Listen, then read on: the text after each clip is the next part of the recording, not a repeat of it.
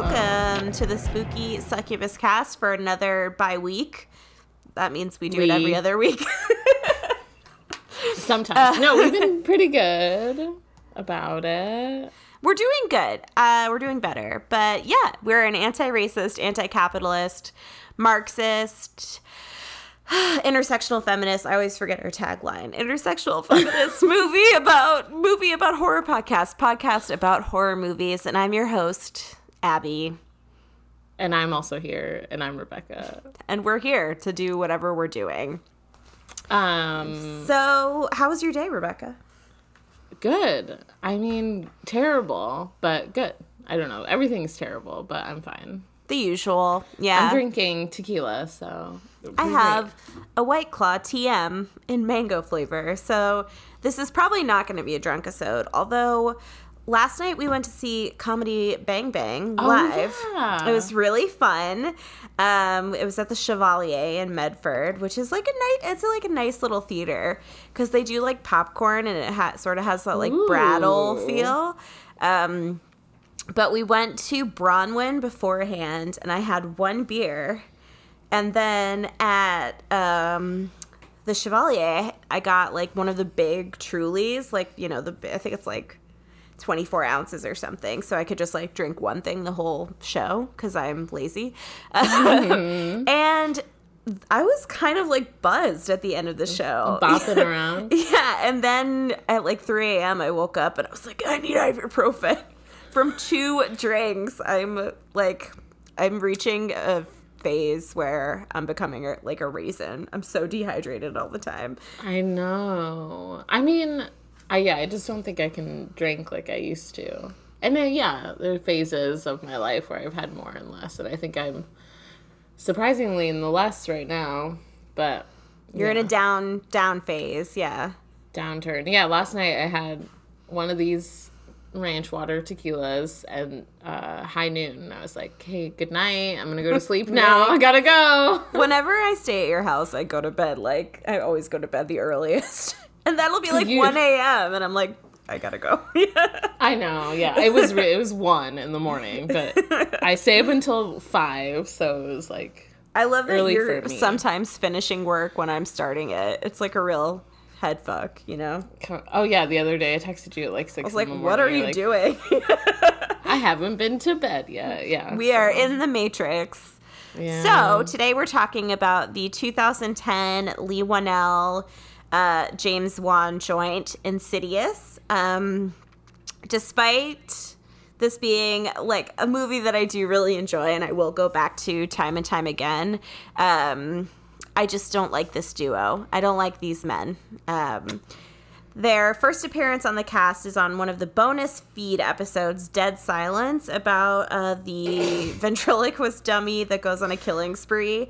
This is a step up from that. And it was also produced by big name in horror Jason Blum and Oren Peli from Paranormal Activity fame. And as I was reading all these credits, I was like, it's too many men. Too many men's. They really needed a lady in that writer's room. I like this movie. I like a lot of James Wan. I like Saw. I actually do like Insidious too. I think it's like... Oh my God. Okay, so I watched it. You did? After I watched... Because I watched it twice. So I watched Insidious 1 and 2 back to back and didn't take notes, but Insidious 2 is doofy as fuck. Like the whole time I'm like, this is fucking stupid. Like I just don't.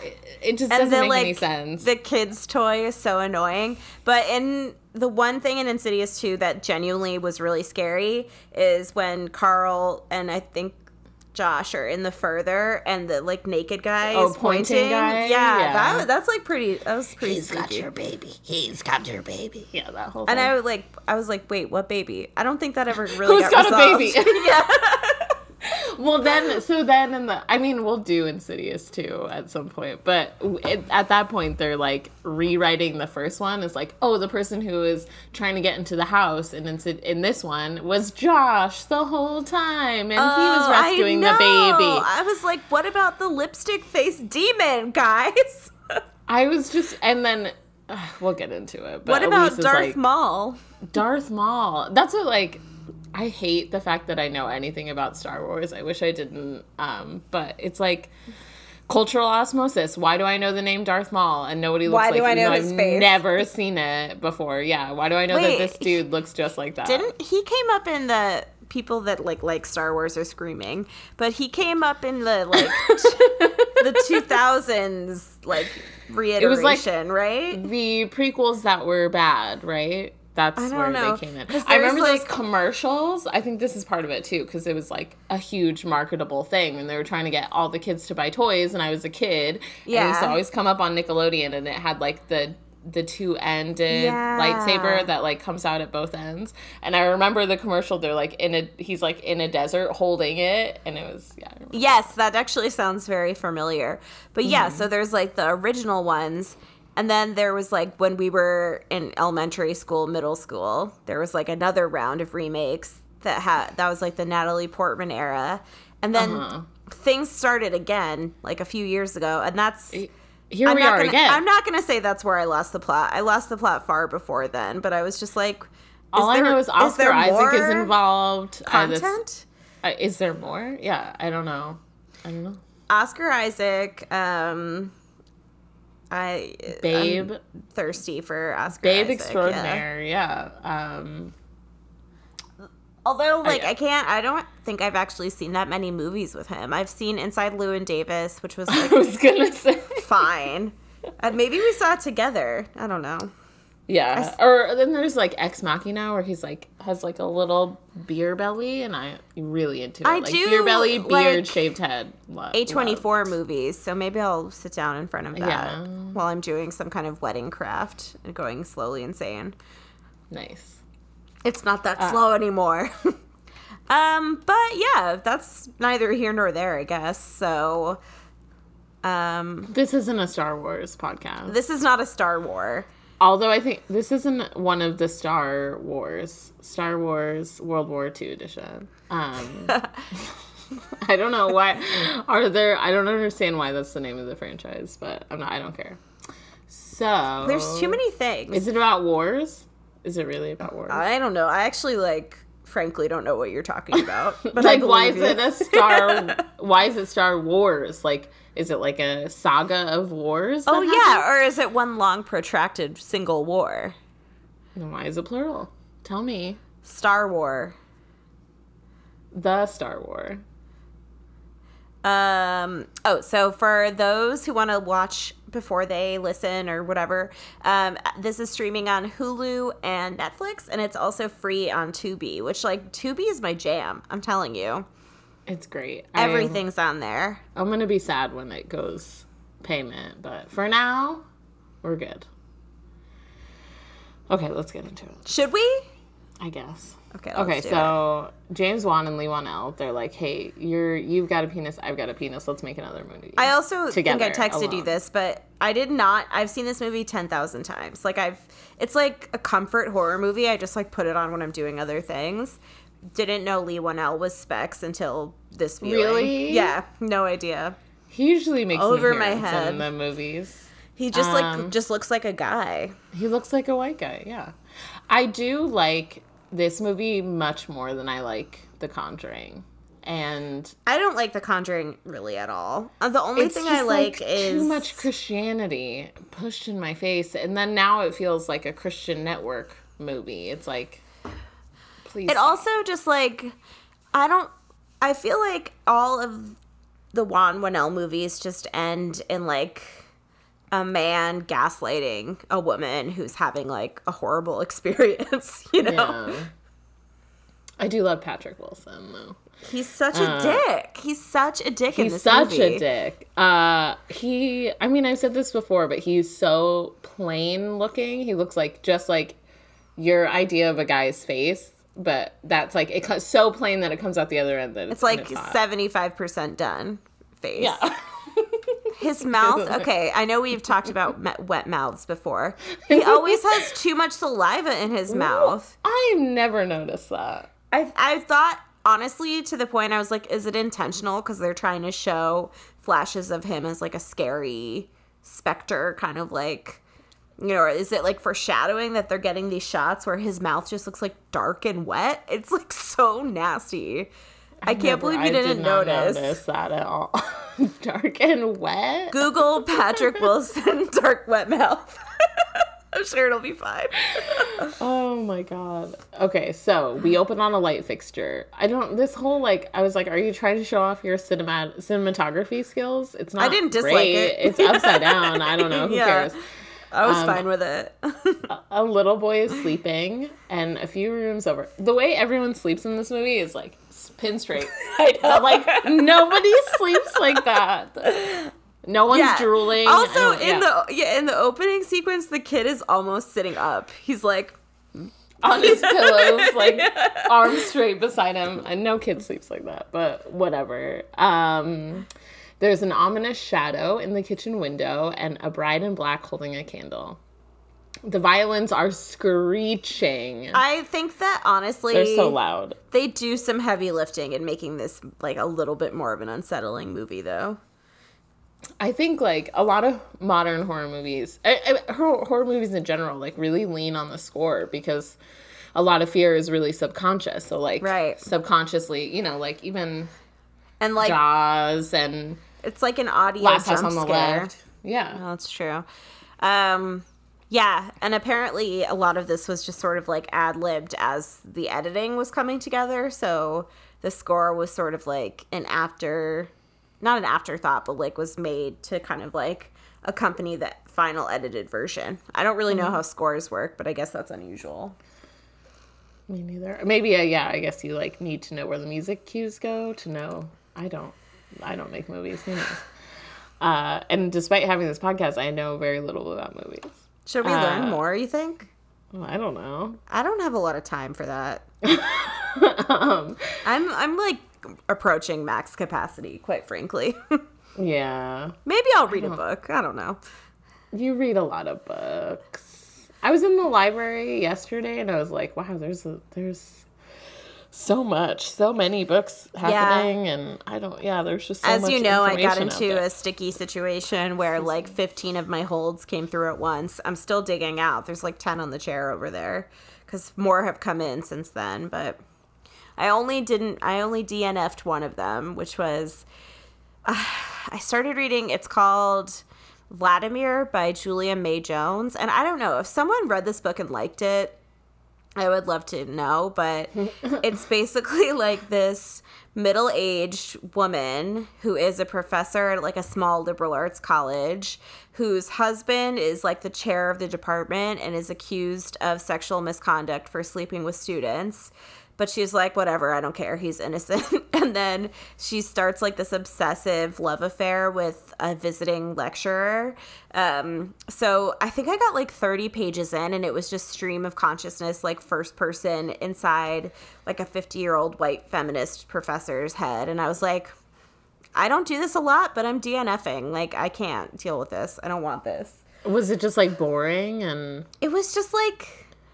I think it was trying to be like self-aware, and it was trying to put like a satirical eye towards, you know, that kind of like academic culture, but it was like too on the nose, and I was like, I don't think it really is satirical. Like, it feels like this is like very self-serious, and I just was like, this is not working for me. So I DNF'd it, and I don't feel bad about it. I never feel bad about not finishing a book. I love not finishing things. I know it drives you crazy, but... It does. I actually talked to my therapist about how, like, I had to, like, I'm mentally ill, so I had to be like, you're not personally failing by not reading a book that you don't like. You can just return it to the library. Like, you didn't fail. You're not a worse person. It's okay. Yeah. Yeah. I just don't, like, if I'm not into something, nah. Yeah, I'll stop a movie 15 minutes in, halfway through. Even sometimes if I'm, like, half into it, I'm like, I'll do, and I get up to go to the bathroom, I'm like, do I really want to come back to sometimes this? I'll pause a movie to do something else, and I'll be like, you know what, I think it's time we parted ways. You did what you could for me. If my mind is wandering after one chapter, I'm like, I don't really feel the need to finish this book. I don't know. Whatever. Yeah. But I love failure. It's where I feel most comfortable. That's why we keep doing this podcast.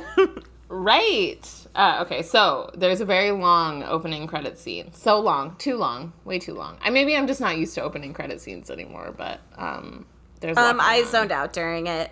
The thing about this movie is, I'm sure, because it's so, like, intentionally shot, I'm sure there's a ton of, like, Easter eggs in it, but I'm just too lazy to pay close enough attention, you know? I'm just like, I don't know. Nothing's happening. People are breathing. I don't know. It's a house. It's moving boxes, shadows, moving chairs. Rose Byrne. I don't know how to say her name. I thought it was Byrne. Byrne. Who knows? Renee, sorry, Rose, is woken up by Patrick Wilson, who's playing Josh, and he's snoring really loudly. And they're like, you know how we should spell Renee? Renai, because she's not like other girls. Why? She's a white lady. I don't know. She goes downstairs to unpack boxes. She's soon distracted by a photo album and sits down to go through it. Very relatable. This is what happens every time I start cleaning. I'll get distracted by something. I think it's raining outside. It's raining here, too. Oh my gosh, it's just started raining. In Arizona, it'll rain and the sun is still shining, which is, I like it. I enjoy it. One of her sons, Dalton, the oldest son, comes down. He can't sleep. He doesn't like his room. They look through the pictures together, and there are no pictures of Josh when he was a kid, because he's terrible at keeping track of things, allegedly. Because TBD. Dun, dun, dun. Later that morning, it's chaos in the kitchen for breakfast. Renee is trying to talk to an agent. Agent! To an agent! So pissed off. And gets things unpacked. Josh waltzes in nonchalantly after brushing his teeth like he's got no care in the world. In the living room, the books that Renee had just placed on the shelf are mysteriously on the floor. Okay, also the book being on the outside, being self-healing through music, and they, like, zoom in on it. I'm like, I get it. She's traumatized. She's struggling because she's got a bad husband. So Josh can't pick up the boys, or take the boys to school, or pick them up, and has not told Renee this until now. Fucked up. What do you think's gonna happen? I've been watching, like, TikToks about weaponized incompetence, and it just makes me I see them so too. It's so frustrating. Yeah. Of these women, like, married to these men, so convinced that it's, like, just their job to take care of the children. I saw one today that was, like, this guy was shaving, and then his wife went in, and she was like, where do you think that the hair from you shaving goes after you're done? And he goes, it just disappears after a few hours. And then she said, how do you think it disappears? And he said, never really thought it through. I know. Oh my God. It's so bananas. That's crazy. I'm like, my house isn't very clean. I'm not a very clean person.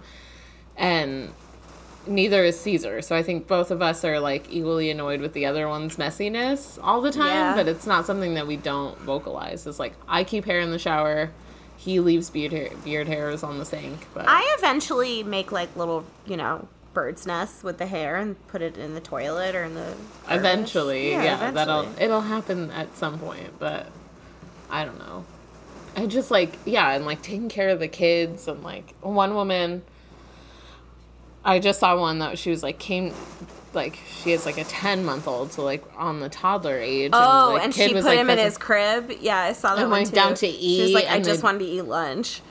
And the guy came down with the baby after 2 minutes. Like, what He, the like, fuck, just handed it dude? to Give her. this woman 10 minutes to fucking eat a bowl of food. What?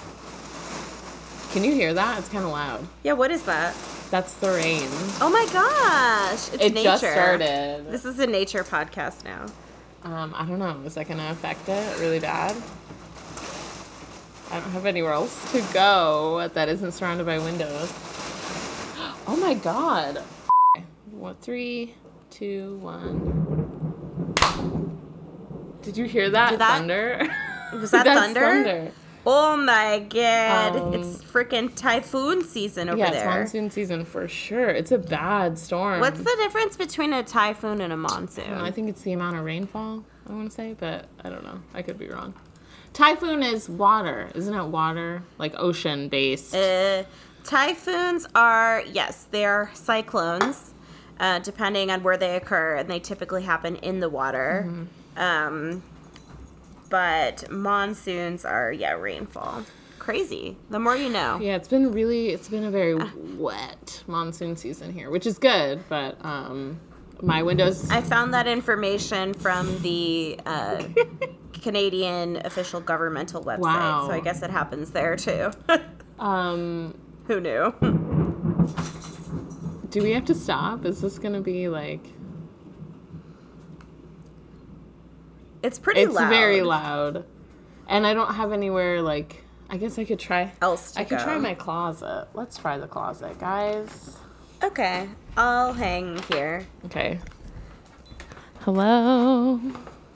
Here we go. Is it me you're looking for? Who's that girl? You guys want to come? Who's that freaky girl? Kyle? Bartleby, you want to come in the closet? Oh, how are they getting along? Terribly. Actually, the last week or so, they've been a little better. Okay, I'm in the closet now. Here we are. Yeah, it's like constant drama with Frankie and the cats, frankly. Frankly, get it? Frankly, she's the troublemaker. She is the troublemaker. She's constantly eating their food. Oh, yeah, that's a big problem. And she's constantly bothering them and, like, chasing them when they don't want to play. And then oh, hi, Bartles. And then when they don't want to play with her, she cries and cries. Right, sweet girl? Yes, Mom, I'm a terrorist. Yeah, Bartleby sure are. He has his food log, his expensive food log, and yet wants to eat the cat food. Dry cat food? I don't know. It's like crack or something. They love it. She loves it. Okay. So where were we in the plot? Literally nowhere. I'm unsure. Oh. Kyle's here she comes. She's gonna make an appearance. Kyle! And right behind her is Marley. It's a chaotic recording. I'm so sorry. Okay, so it's a chaotic movie. Yeah, so at post breakfast, Renee is working on a song on the piano, but here's Callie. How did you remember where we were so fast? I'm like hyper focused right now because we have made it 0% of the way through this movie. All right, I will stop interrupting. Callie's crying over the baby monitor, and when Callie goes back down, Renee hears something like creaking in the attic. There's a lot of creaking noises in this movie. Well, I think the demon's limbs creak. I think that's what we're trying to get at. Why? I don't know. Yeah. It's really dusty in here. I should probably... Are you going to have some sneeze attacks? Maybe. I'm just thinking about how I should sweep in here, because I normally don't. Bad. Yeah, I actually think my closet's probably the grossest place in my house. Yeah, there's like... Because Frankie has made like a little nest in there. And yesterday... she was chewing on something. This is like, I'm outing myself as being just like a piece of shit. But she was chewing on something, and it was a yogurt cup. And I have not bought that yogurt for at least a month. Oh my God. So she's just had like a yogurt cup in the closet, like chewing on it. Just for months and months, just loving it. Yeah, I was like, I don't know where you got that, but I don't really care enough to make a change here. Yeah. Whatever. It's yogurt. It's not that bad. Please proceed. So she goes up into the attic, and there's like a step, like old wooden ladder that you have to get on to turn the light on. Doesn't seem like a good system. She gets on it, breaks one of the steps, and almost falls. I'm like, what are you doing? Get down. Why do you need the light? Don't go up there, number one. Don't go up there. And so Josh is finally home after work, and Renee has unpacked a lot. Dalton is playing on the stairs near the attic door, and it suddenly opens. Dalton is adorbsable. They're all cute. I feel really bad for Foster because he's like the forgotten middle child. Poor thing. Yeah, he really he won his little award and no one noticed. Do you see her? So he's being terrorized by his sleepwalking older brother. And he's like, ah. He's such a good kid. But so Dalton goes up into the attic, tries to turn on the light, gets on the stair, falls off, and then hears the creaking noises and screams. Josh and Renee run up to get him. He has some minor bumps and bruises. Before bed, Renee apologizes for being snippy earlier to Josh. Don't apologize. Don't. Yeah, Please I was don't. like, what? He, like, won't pick up your children. For real. Yeah. And says that she tried to get work done that day, but Callie wouldn't go down and was fussy. She thanks him for letting her take time to work on her piano music.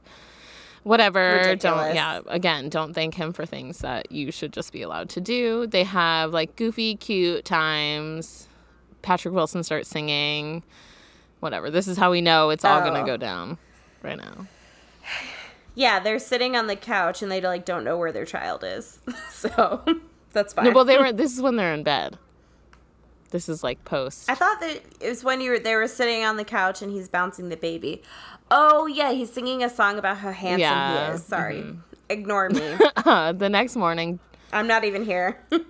Josh can't wake Dalton up at the hospital. Doctors tell the parents that he's in a coma-like state, but there's no brain damage and his scans are normal. They don't know what the fuck is going on. They are able to take him home, and they get him, like, a caregiver and a feeding tube. Renee is going through it. She's having a very hard time. I feel bad about that, yeah. Like, she's just, like, if there's emotional labor or housework, she's doing it, you know? She is there. And she's, one of her children is in a coma. Yeah, it's hard. She's having a hard time. It's a bad situation. Renee tries to work on her music, but hears a scary male voice whispering on the baby monitor. She doesn't... baby monitor also doing a lot of heavy lifting. Doing a lot of scary tactics here. The main character, the baby monitor. So, we're having troubles in the closet. They're just, like, both in here. Everywhere. They're both in here. He's not happy. She's in here. Yeah. She's so cute. She's very cute. But he's just, like, trying to muscle. I think it's been a while since we had, like, a truly chaotic episode, so. This is monsoon season. Monsoon edition. The monsoon edition, yeah. So, the scary male voice on the baby monitor is, like, whispering, I want it, I want it, I want it. And then she doesn't immediately go upstairs and gets the baby and waits until it screams. She just kind of stands around. Like, what are you doing? I know. I was like, Mademoiselle, yeah. And so finally when Callie starts crying, she goes in there.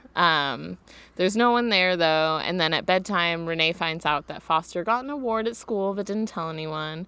She gives him praise, and he tells her that he's afraid of Dalton because he walks around at night. Uh-oh. Fair. Renee tells Josh of the baby monitor incident, and he, of course, doesn't believe her. Then there's a loud knock on the door. He goes down to look, but no one's there. He latches the lock, which wasn't locked before, who knows why, and sets the alarm. Callie starts crying, and Renee sees a man standing behind her crib. Then the alarm goes off again. She takes all the kids to Dalton's room, and Josh goes back to the door and then walks around the house holding a fireplace poker. And then the alarm goes off again. This is a very long and protracted scene that is just really loud and not scary, and I didn't enjoy it, frankly. Yeah, that noise. Yeah. Yeah, it's so grating. Josh stays unnecessarily late at work the whole week to avoid the shit at home, because he's a man. And a misogynist. An avoidant piece of shit. Yeah, exactly. Dalton has still not responded to any tests. Renee discovers a red, bloody handprint on his sheet. When Josh finally gets home from work, she shows it to him. She says she wants to move because the house is haunted. She tells him she needs him and he isn't here for her, physically or emotionally, which is fair. It only took her a month. Can you join me here, like, in our life? Yeah. That night he sleeps on the couch and has weird flashbacks, like the same kid sleeping in the bed from the opening scene. Renee wakes up suddenly and sees a man, the same man that she saw behind the crib, pacing the deck outside her window. Then he's in the room and goes to attack her. He's credited as the long-haired demon, I think, right? Long-haired man? I don't know. Yes.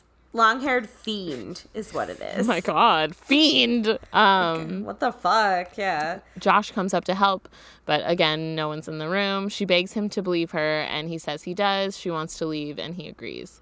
They move again, and Josh's mom, Lorraine, played by Barbara Hershey, or Lena Olin. Not Lena Olin. I didn't know who that was, and then you said... and then you're immediately were like, Lorraine is the best character in this movie, I think. Lorraine and Elise should have their own side quests. I really like Lorraine, I like her a lot. Too. She is fully supportive, fully on board immediately. I wish she had come forward with the information about Josh much, much, much earlier, but... I think it could have been helpful. Having raised a dirtbag like Josh, I think I know why she didn't, but... Who are we to judge, I guess? Yeah, like single mom of just like a garbage person. What can you do, you know? While putting like their they got to unpack again in this new house. Renee sees like a scary ghost boy. At first when I first saw this movie and he's like facing the wall next to the coats, that is like truly unsettling. That's a good scare. That's really scary. Yeah, it's a good scare. I agree. But then he just gets kind of and then he's like dancing. So then this little ghost boy puts on "Tiptoe Through the Tulips" by Tiny Tim. The like high falsetto, creepy, unsettling, famous song. A famously creepy song. Yeah. I know Tiny Tim because of SpongeBob SquarePants. Ever heard of him? I don't know. And I bother you, never bother me. I'm so happy and fine. Great. Living in the moonlight, loving in the moonlight, having a wonderful time. Yeah, classic. Renee sees him dancing and hears him running through the house giggling. In Dalton's room, the boy pops out of the wardrobe, laughing, having a great time, runs out of the room. She is terrified to the bone, scared. Fair. Yeah, it's like it's a horrible situation. Yeah. She has called a priest over. She explains to Josh and Lorraine that spirits have followed them to the new house. Josh laughs in her face about her struggles and dismisses her. Lorraine reveals that she has experienced this before. She had a dream that night that she was in their house while they all slept and saw a horrible figure in Dalton's room with him. And behind Josh is the lipstick face demon, as he is credited. Why? Literally, why? The aforementioned red-faced Darth Maul lookalike. They even call him fire, the man with fire in his face. Like, lipstick, it just reminds me of a dog's erection. I'm so sorry to say. Oh, no. I don't like that. I don't know. That's like your... That's what you're bringing to the table. Lipstick reference. Something's going on with me. What can you do? It's not my fault. That makes it worse. At first, I just thought it was weird, like a weird, sort of misogynistic twinge to it. But maybe I just see too many dog erections. Ew. Maybe that's on me. Why are you seeing so many dog erections? Frankie has a lot of boyfriends. Cute.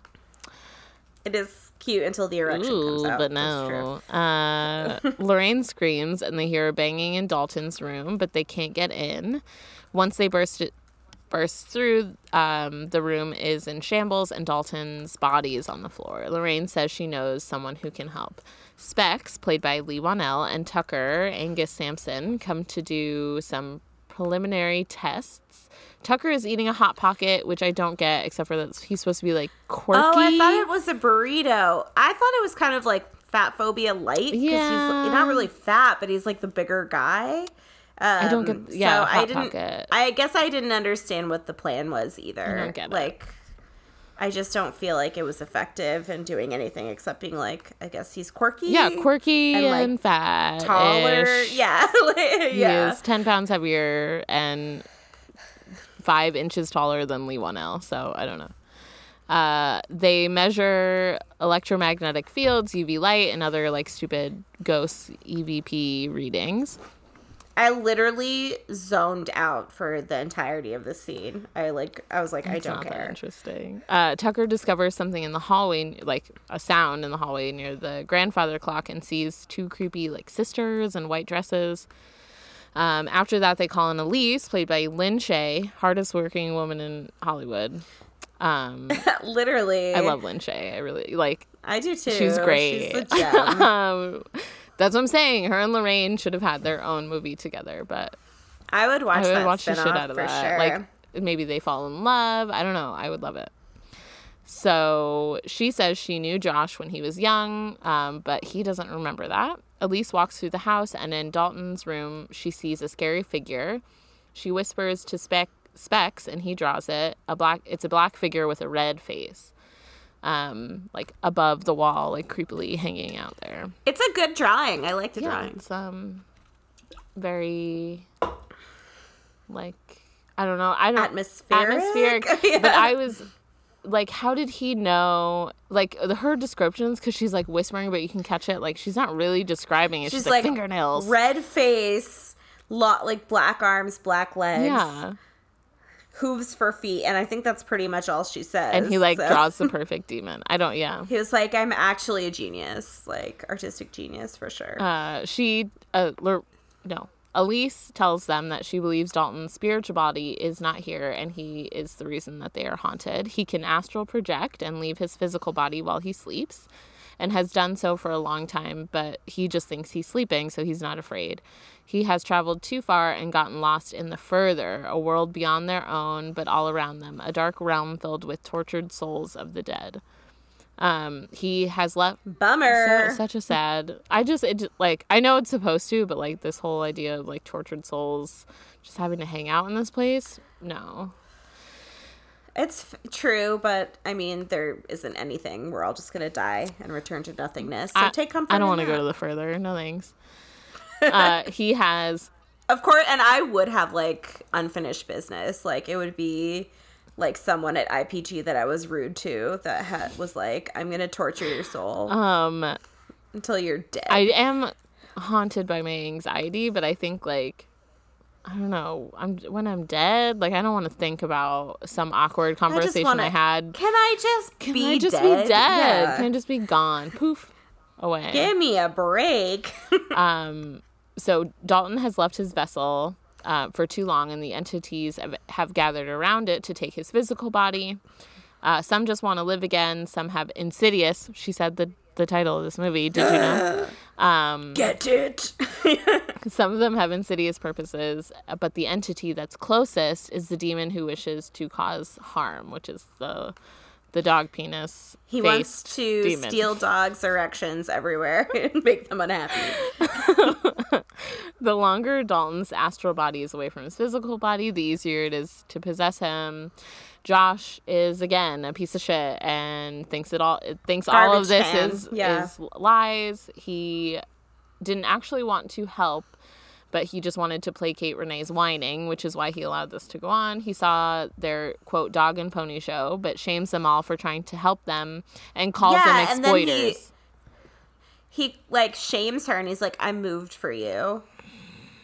Like, we're on the same team. His little rant, I think if I were Elise... You're on your own team, bro. I would be like, I don't know. Fuck you. I can't wait for the bride in black to take your body. You're a fucking piece of shit. Like, he treats them so badly and then kicks them out of his house.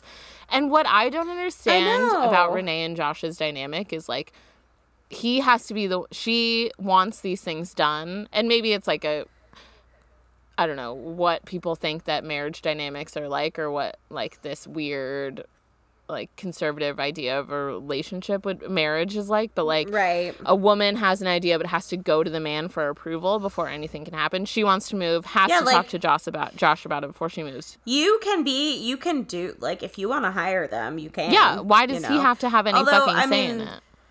Well, there's obviously like an economic imbalance in the relationship where, I mean, we'll get into this later, but like, he is a school teacher and she's an unemployed musician. Like, I have a lot of questions about like how they're funding their lifestyle, affording this house. But I think there is an implication that he controls like their finances, and there is like this very traditional setup where he is the breadwinner and she does like every other piece of emotional or physical, and which is such crap. Like all the other labor. I just like, I don't know, financial manipulation is, and it's very real, and like a problem. I don't know, like doing all of the housework and taking care of the kids is like equal, or is also a job. It's a bigger job. It's a bigger job than going to. I'd rather go to work than ever take care of children. God. But no offense, like, to people that have children, if that's like, if that's what you choose and that makes sense for you, but like, it's a lot of work, like, for sure. It's just, it's not fair that if she doesn't have access to the finances, that she can't make decisions for the household as well. Exactly. Especially when she's the only one who's actively present in any of their like children's lives or in the operation of the house. But I don't think that Josh talks to Foster in this movie. Like, tell me when he said like a word to Foster. Yeah, I think at breakfast he's like, "Oh, that cup is like, small." Yeah. It's like, this fruit is wax. Why didn't my whore wife buy actual Can't fruit? we have regular fruit? I've never seen this. It's probably been in my house for 15 years, and I've never noticed that it's made of wax. Like, fucking piece of shit. Yeah. Like, she just wanted to have a nice, like, touch in the kitchen. She's like, you know what? I want to feel, like, good, and moving houses is hard. Obviously, they, like, heavily imply that she went through something terrible and, like, things will be better in this house. She's like, I'm going to unpack my wax fruit. It makes me feel at home. I, like, I really like it. It's, like, a very nice touch. And he's like, fuck your wax fruit. Why can't I eat it, bitch? Yeah. Also, he's a chump if he bites into... Can't you feel it when you pick it up? I don't know. Yeah, like, what, you don't know what wax feels like? So Josh is like, no, get the fuck out. I'm a terrible person. Didn't you already know that? I am trash. Then Josh goes to Dalton's room and tries to talk to him and is crying, asking for Dalton to, like, let him know that he's there. And then one of his drawings falls off the wall, and it's the picture of the demon. This pissed me off beyond, like, at another level. Yeah, so so then after he sees the drawings of the demon and a red door and Dalton flying away from his dreaming self, then Josh believes, because he would rather believe his child drawing than his fucking wife. Like, he doesn't fucking like, she literally told you that. Exactly. What? It's too much. I'm disgusted. And it's supposed to be like this, like, moment. I'm like, this is bullshit. He could have just believed her. What? Yeah, how hard would it have been? Literally. So Elise and the boys come back to set up. They have camera rigs to go off at temperature changes, and they want to communicate with Dalton. They sit around a table. Just a lantern is on. This movie is also I hate the blue light filter. I hate it. Like, everything looks like too. Washed out, and everyone looks nauseous. I don't like it. And I watched it on my laptop during work hours, and I was just like, I can't see. Yeah. So Elise is wearing, like, a altered gas mask so that she can talk into the hose, and Specs can hear her whispering. I think if they did that just to make it, like, scary. It really does give me a chuckle, that oversized gas mask, I have to say. She looks really cute. She does look pretty cute. Again, Lin Shaye, we don't deserve her. I know. She's such a good actor.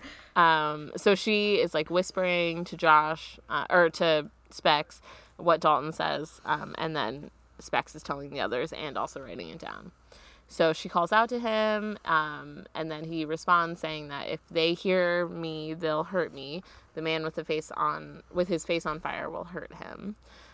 She asked Dalton to follow her voice repeatedly, and he says that they heard her. He asks for help over and over again, and then goes silent. Then Elise starts communicating with someone else. Starts, like, saying the person or this entity is saying dark things, like, about innards, and whatever. It's threatening. Oh, I didn't catch it. I'm sorry. So sorry, everyone. She shakes and screams and then goes still. Dalton's, like, heart monitor goes flat, and then suddenly he's out of bed and behind them. He's throwing everyone around the room and objects and people. He slaps Specs, like, it's like an homage to The Exorcist. The long hair, like, fiend man is back. He grabs Renee and licks her face. And then when Josh sort of tries to intervene, he is choked out. Elise grabs Dalton and calls for the demon to leave the vessel. Dalton's body collapses but is still alive. Like, imagine you know, who you are, and if you're, like, a spirit in the afterlife, like, what is the compulsion to lick a face, I guess? Where does that get you? Why are you licking faces? Why are you trying to steal babies and lick faces? What's your, What are you going to do with that baby? Hey, Fiend, what's your motivation? Tell me. Why was he so interested in Callie? I feel like there is this sort of dynamic where male spirits prey on, like, the women in the movie, and then female spirits prey on the men in the movie. It's, like, just really weird gender binary that I don't understand what the point of it is, but fine, go off. This long hair fiend is, I just really don't like it at all. Not a Fiend fan. Not a Fiend fan. And the way that it's, like, terrorizing Callie and Renee,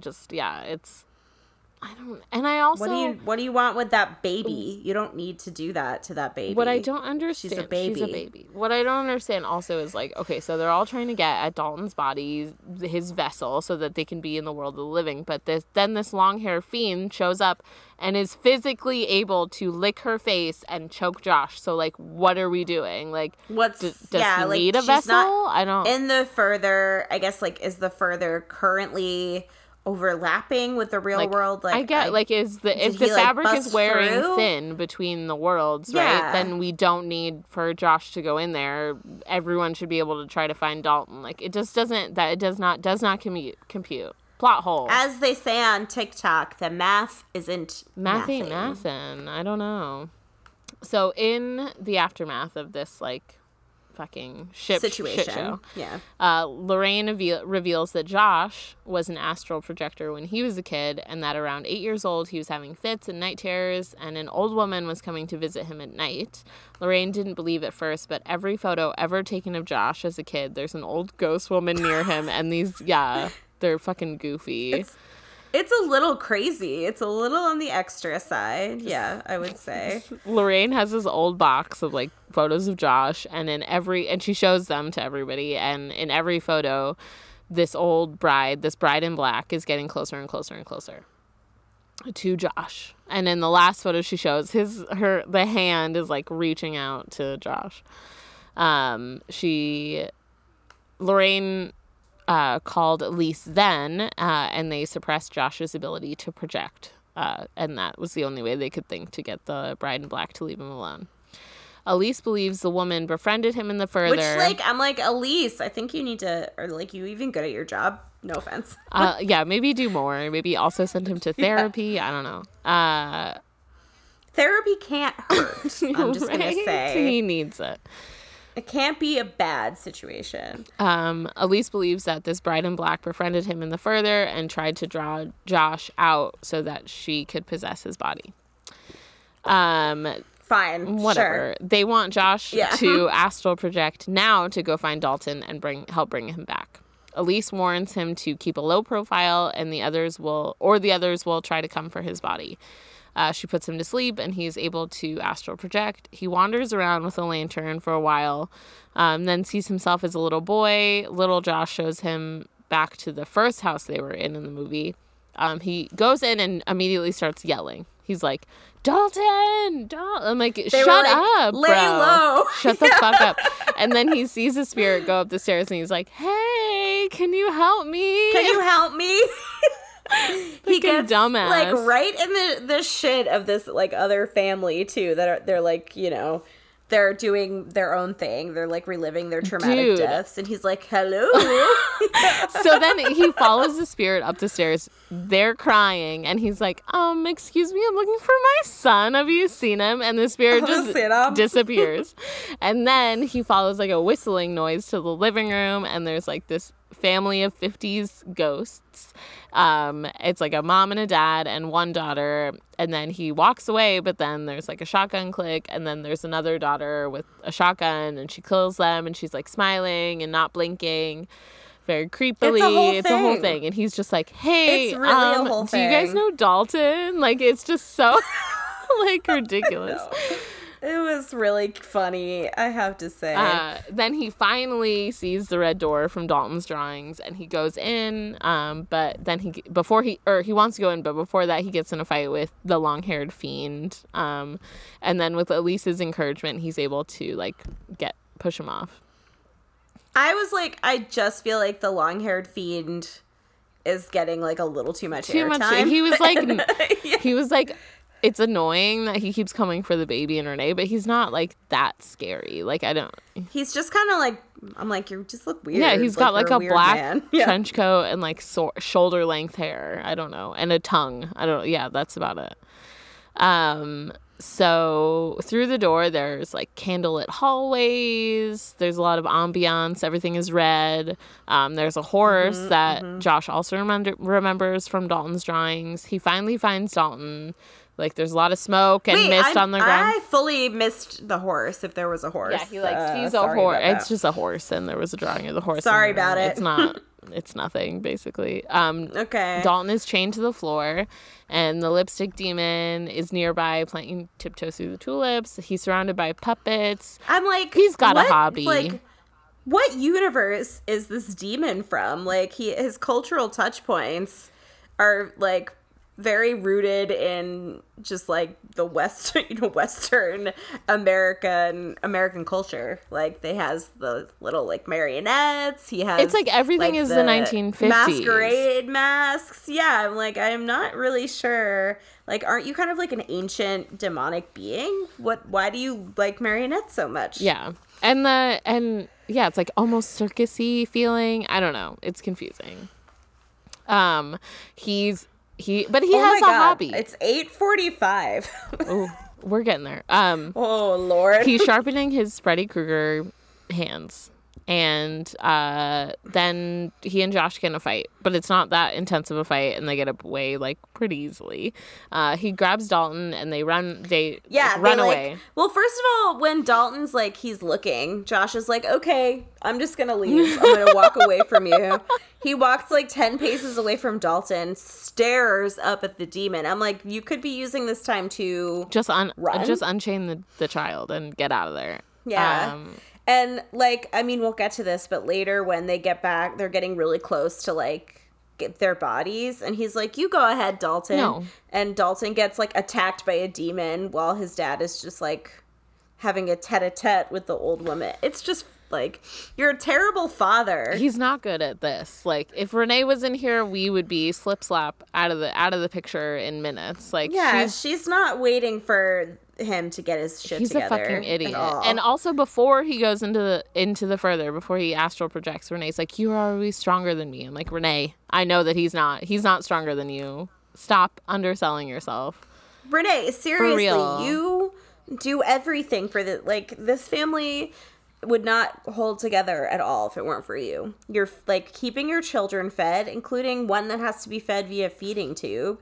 You're maybe even still breastfeeding Callie. I don't know. She's like not that old. She's a really small 5 baby. months, I mean, you don't maybe not a ton of Callie content either. I don't. Yeah, at the end, I don't know where the fuck Callie is. Who's taking care of this baby? Because Lorraine was supposed to be watching them, but she's like, "Hey, I'm here." Hello. I'm like, "So who's with the kids?" I have all the children, but I want in on the demon action. So, the house starts shaking back in the regular world. The house is shaking. And then, Josh and Dalton are looking for a way back to themselves, but are surrounded by spirits. Josh's body is shaking, and all the lights go out. Renee tries calling out to him so that he can follow her voice. Everything goes quiet. Specs and Lorraine go to check on Dalton, but there are more spirits coming into the world and crossing over. Somehow they're able to do that. I don't understand. Again, what if the tether is lost? Then the exact moment where I checked out. Like they didn't need to go into the further if it's becoming thin between the worlds. Like he just could have come back. I don't understand. Yeah, right? So they're popping out of the closets, and they're all surrounding Josh's body. Astral Josh and Dalton are finally back in the house. Took them forever. Dalton runs away. Again, Josh was just like, you go figure it out for yourself. My back hurts from carrying you. I gotta go, yeah. He is attacked by the demon, but is able to escape. Josh yells instead of just immediately going back to his body, he, like, has to get into a fight with the bride in black. He tells her to go away, leave him alone, etc. And then Josh and Dalton both wake up. Specs and Tucker load the van and talk about their best-selling book they're going to write. Dalton eats spaghetti happily with Lorraine and Renee. Josh and Elise look through the old pictures. How'd they heat up the spaghetti? The power's out. Right. Why isn't the power back on? Everybody's back to their bodies, right? Answers. Yeah, exactly. So Josh and Elise are looking through the pictures of him when he was a kid, but she senses something is off. While Josh isn't looking, she takes his picture. He gets pissed off, slaps the camera out of her hand. Sorry, I heard Frankie being badly behaved. And then Josh chokes Elise to death. Renee goes to the living room to find Elise. Also, they're like, huh, what's that noise? Someone is getting choked to death like a couple of rooms away from you. Like, get up faster. Elise is dead and Josh is nowhere to be found. Renee finds the camera, gasps at the photo, and then we flash back to literally 3 minutes ago. Elise saw Josh's, like, old lady hands and then took the photo, but it was the bride in black. And then I think, honestly, Elise could have played it cooler so, like, she didn't get murdered, but I'm not victim blaming. And then Renee calls out to Josh, and Josh puts his hand on her shoulder, and she gasps, and then it's over. We're back to violins. I just don't, I don't think they needed to kill Elise. Yeah, and they're like, that's evidenced by the fact that they keep bringing her back and putting her in the movies. Right, even though she's dead. Yeah. I just, like, I don't know, was that necessary? I guess because that's how we knew that Josh was the bride in black, but there were other ways to handle that. I don't know that was necessary. I feel like, as soon as Elise was, like, nervous, it was very clear what was going on. You're like, oh, I get it. You know? She didn't need to be, like... But, yeah, sure, let's spell it out, I guess. Fine. Are you distracted? No, I was just making sure that my audio was fine. Hopefully it is. We got to get through this. We've talked about a lot already. Yeah, but, like, the misogyny in this movie runs deep. It's, like, with every single female character. I'm not sure. Oh, are you okay? Yeah, but I'm back. Okay, sorry. I didn't hear what you said. Go ahead. I said the misogyny runs extremely deep. Every female character that we see on screen is gaslit, portrayed in, like, a pretty traditionally misogynistic light. Renee, I mean, this character is a mess. So she's, like, been through some kind of trauma. We don't know what it is, but, she's taking some time off to work on her music and sort of, like, she's on a healing journey of some kind. Almost immediately, she's re-traumatized because her child goes into a coma and she's experiencing things and her husband doesn't believe her and he's also not supportive and helpful in taking care of their child. Her song is, like, basically about how she's too depressed to, like, be a complete version of herself. And she is also, like, the primary person terrorized by the spirits, especially the male spirits who, like, the little boy and the slick back hair man. Obviously, with the fiend, it's, like, sexual and, like, interest because he licks her fucking face. Yeah. And then the little boy, it's, like, maternal playtime. It's just so one note. And, yeah, like, even her styling, she's dressed like this beleaguered housewife and, like, oversized floral peasant tops and big, like, pants that don't fit her. And she's, like, literally doing chores in every fucking scene.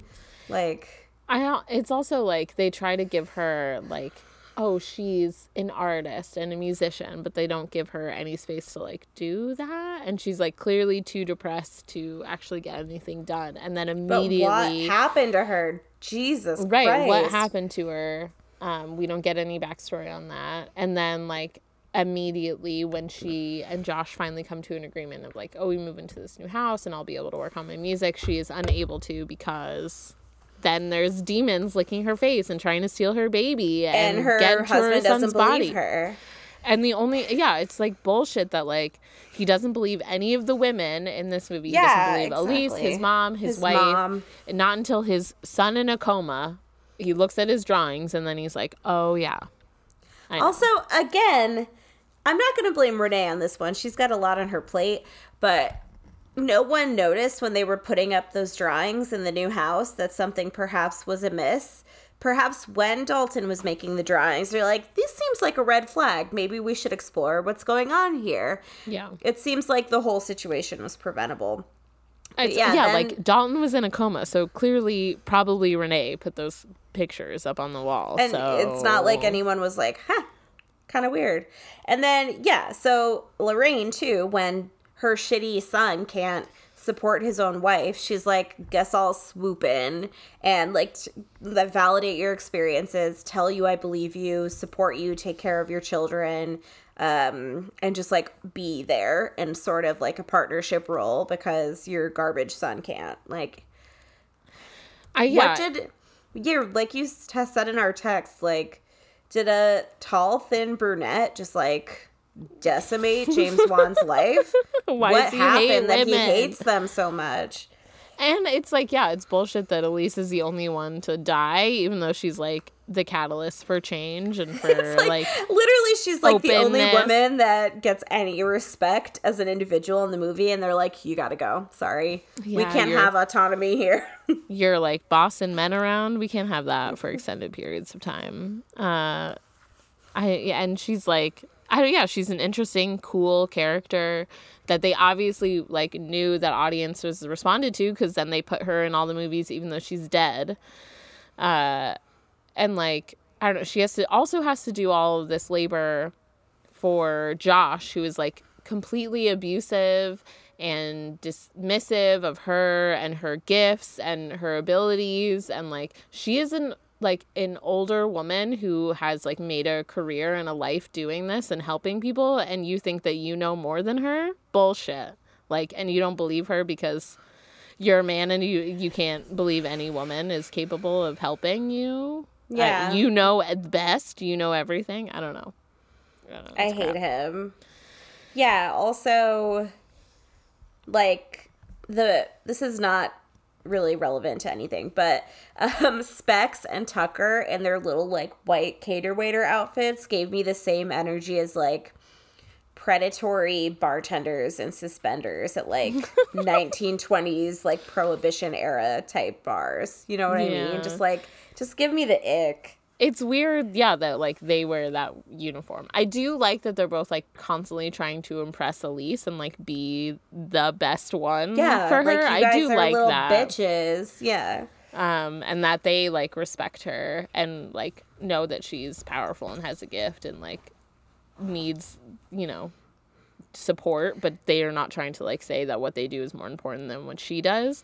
But they are also in their own personal, like, dick measuring contest. Oh, yeah. Which is...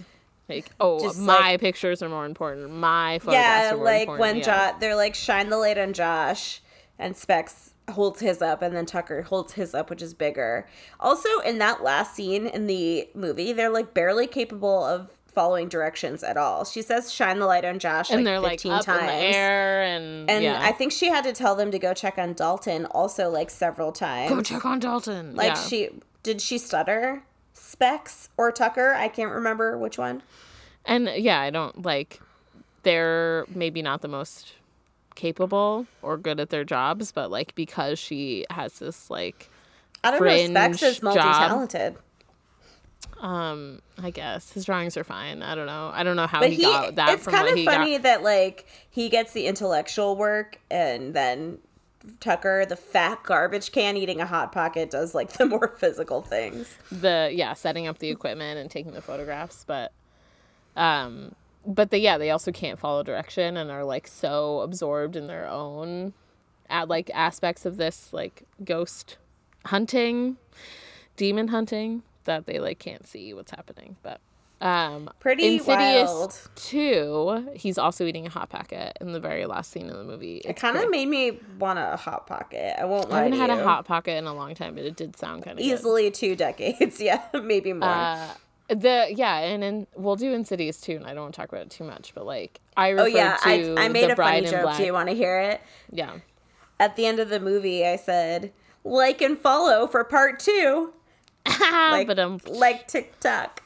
So who does, I think, like, what we can take away ultimately is that this writing, directing duo has just a massive lack of respect for women's autonomy and value as, like, members of our society. And Elise only is, like, able to kind of subvert that gender role because she's exceptional and has this exceptional gift.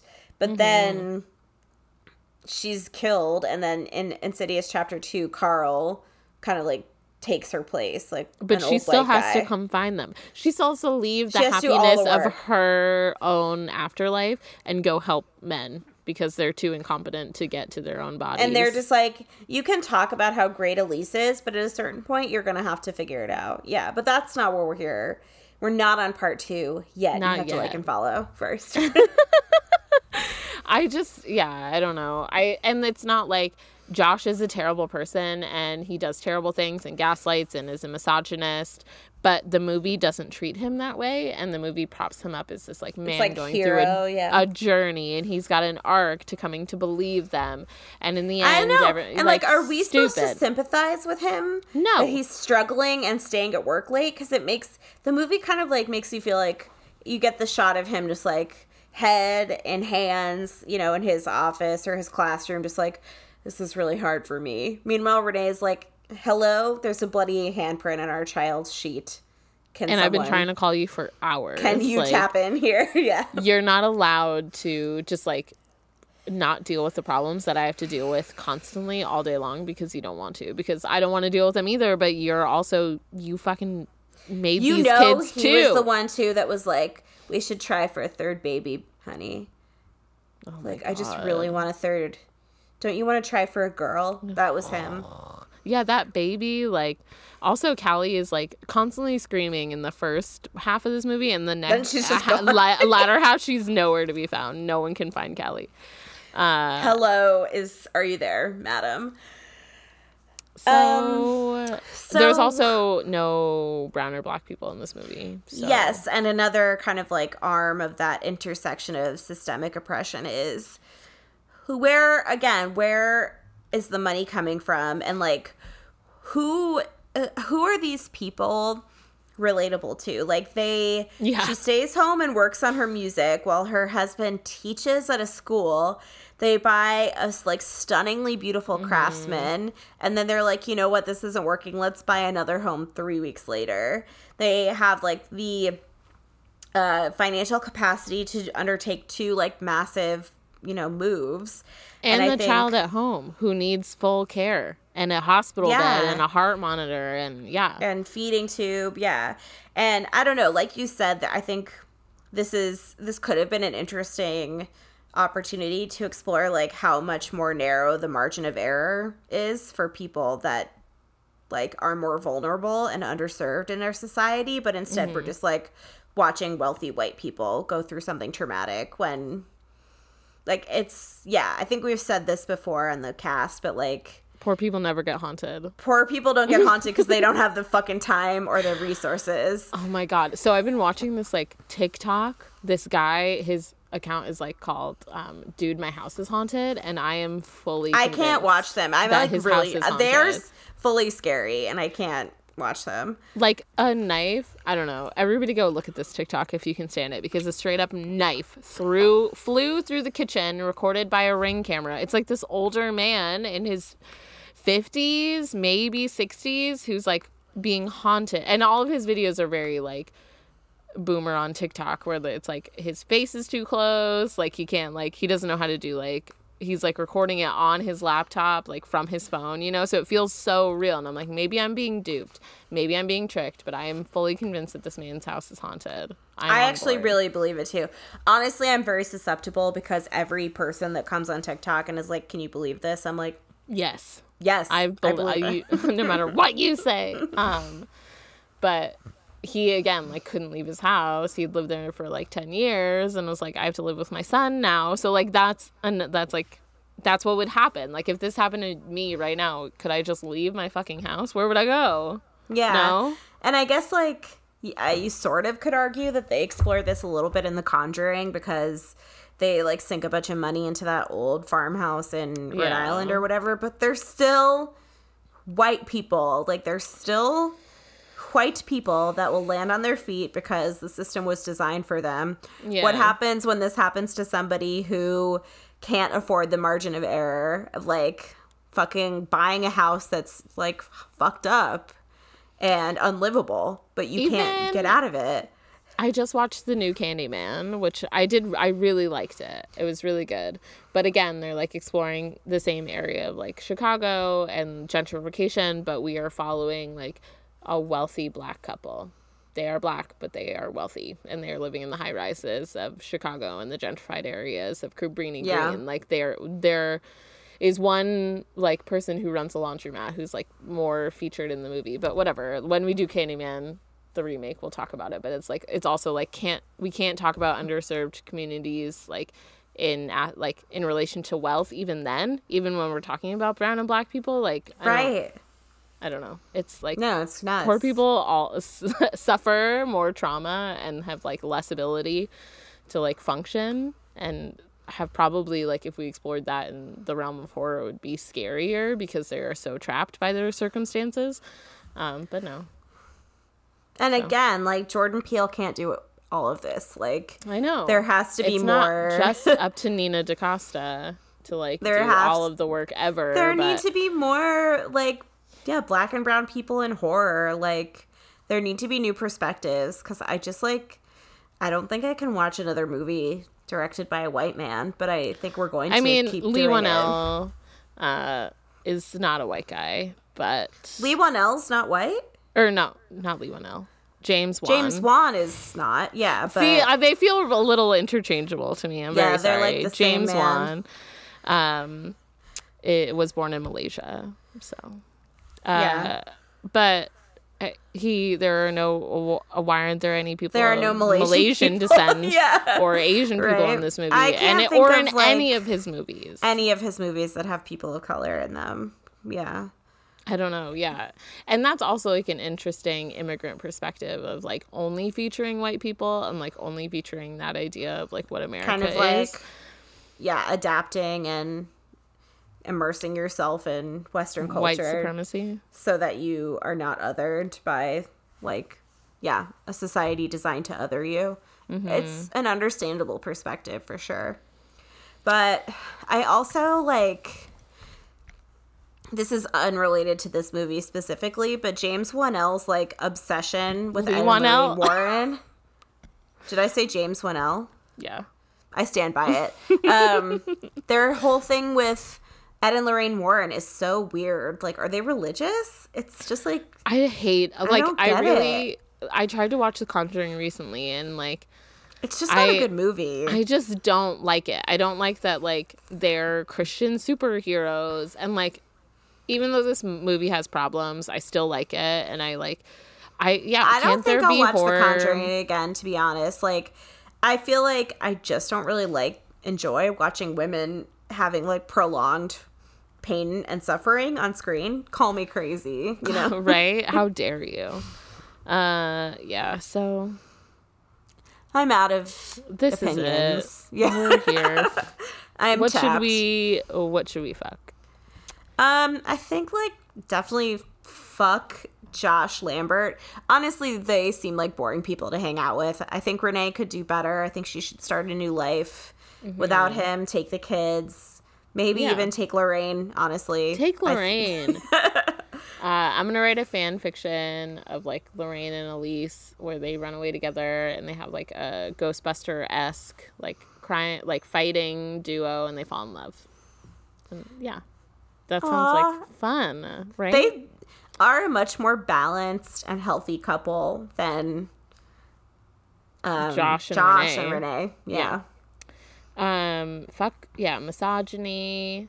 I do love Patrick Wilson. I'm so sorry. My I don't deepest get apologies. It. Like you said, he just looks like part of a man. But I'm into it. Fuck white supremacy and classism.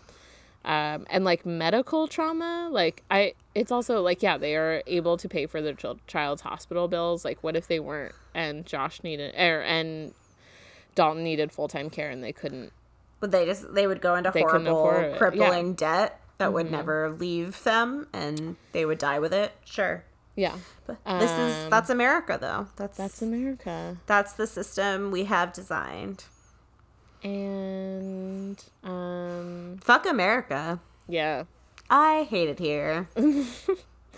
And stay ugly. Oh wait, no, we have to say where you can find us. You can find us at spookysuccubus_cast on Instagram. We have retooled our Patreon tiers, so they're much more accessible and affordable now. You can link over to the Patreon via the link tree in our bio. And we'll be starting a bonus book club edition of the cast where we'll read a genre or genre adjacent book each month and do an episode on it. You could read along with us. September's will be Pet by Akwake Emezi. I'm really sorry. I should have looked up the pronunciation beforehand. I feel shame.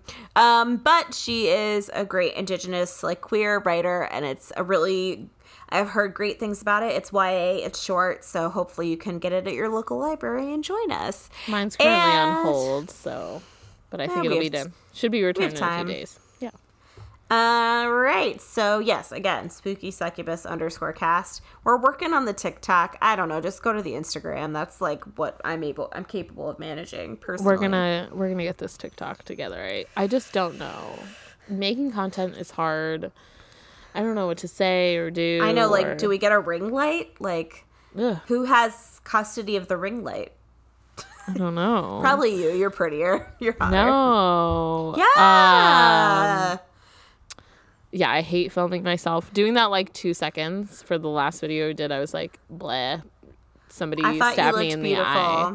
Thank you. If you really sincerely asked me to, I would stab you in the eye if that was really what you wanted.